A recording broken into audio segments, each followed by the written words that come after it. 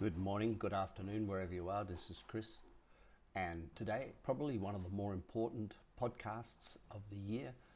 It's 2023 and I'm already predicting. Your heart.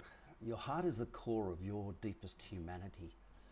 When we've finished exploring the intellect, what's right and wrong, being righteous, getting it right, and attending ceremonies, when we're just simply exhausted trying to change the unchangeable, then we come to rest in our heart. In this place, your heart and my heart are one heart. We are interconnected. There's no need to compare. We are part of something bigger. Something bigger where our individuality is transient. The moment becomes important and we all just relax in the knowledge that we have no idea what could happen next, but we know what we would love to have happen next. This is a beautiful reality. It's the core of confidence, love, beauty, and ultimately a healthy life.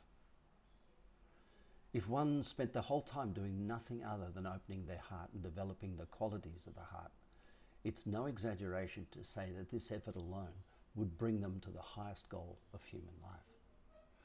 Because it's through the heart that one finds truth, and within the heart that one finds their own true nature.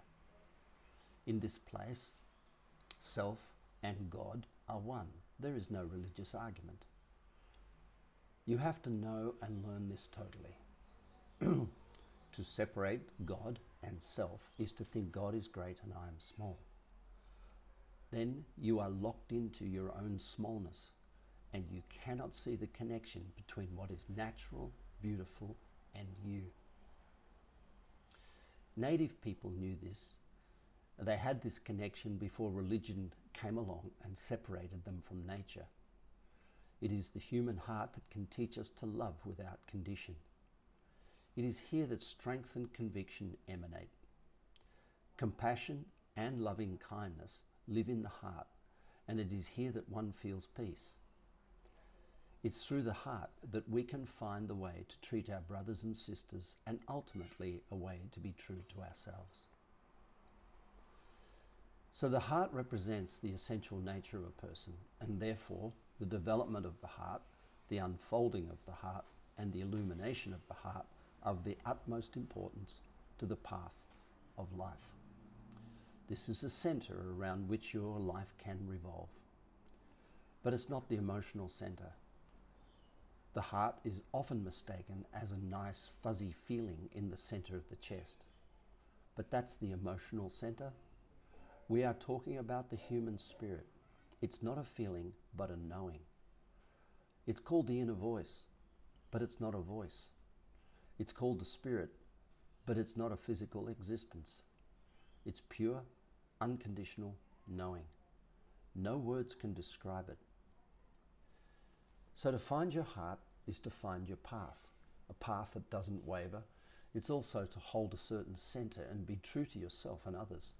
It all begins with gaining a true sense of your being. It's a way to think and feel that reflects your true nature.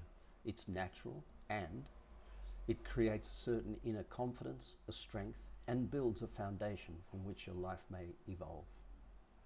It can't be a separate practice from daily life because it is life. It doesn't mean rushing around solving the world's problems either, because those obstacles are countless and that rushing around is in itself part of the world's problems. By listening to your own heart, to your own particular gifts, it enables you. And it enables you to focus on what you really love to do and to express yourself without tension and certainly without reaction. The deepest experience of life is awakened when every individual finally takes this opportunity. We become the mirror of the change we would love to see in the world, but we must first learn to love ourselves and to find peace and some sense of harmony within.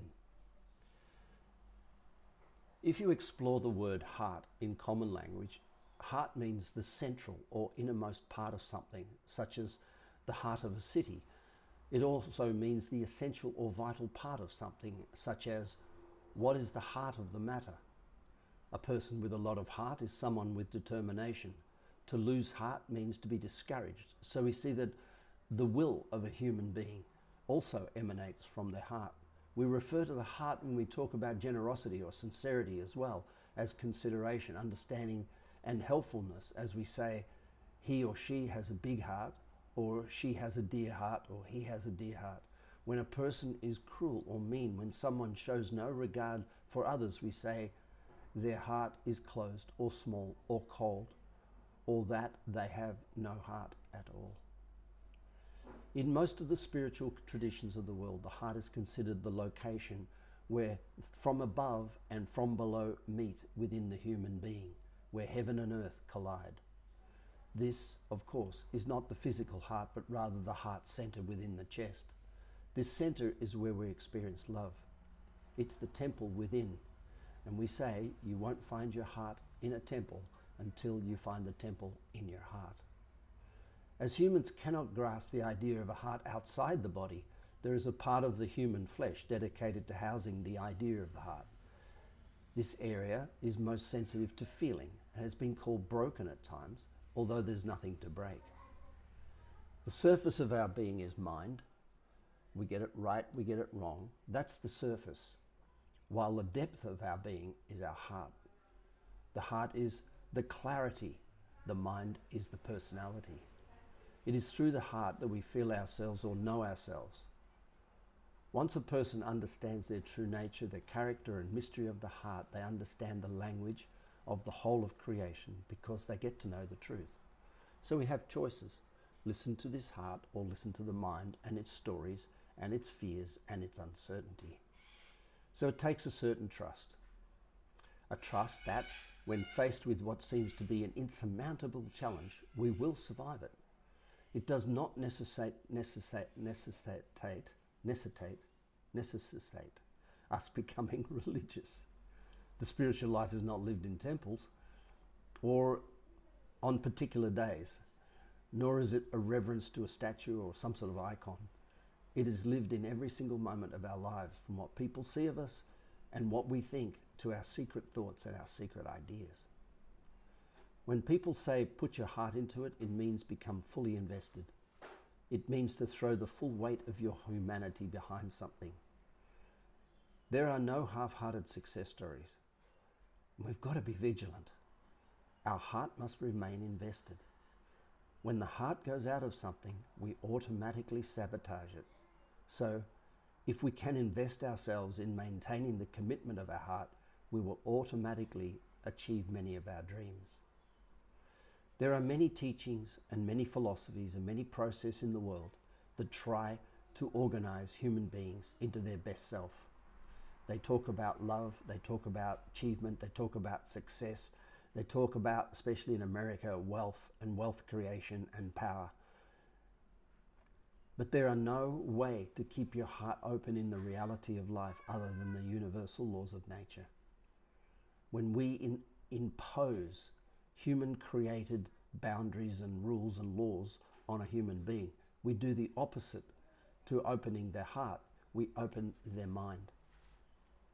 We do the opposite to living 100% invested with our heart. We become righteous, and that righteousness is the cause of all human problems and suffering. In your study of the universal laws, be very mindful that it all leads back to the truth, and that is the human heart. This is Chris. You have a beautiful day. Bye for now.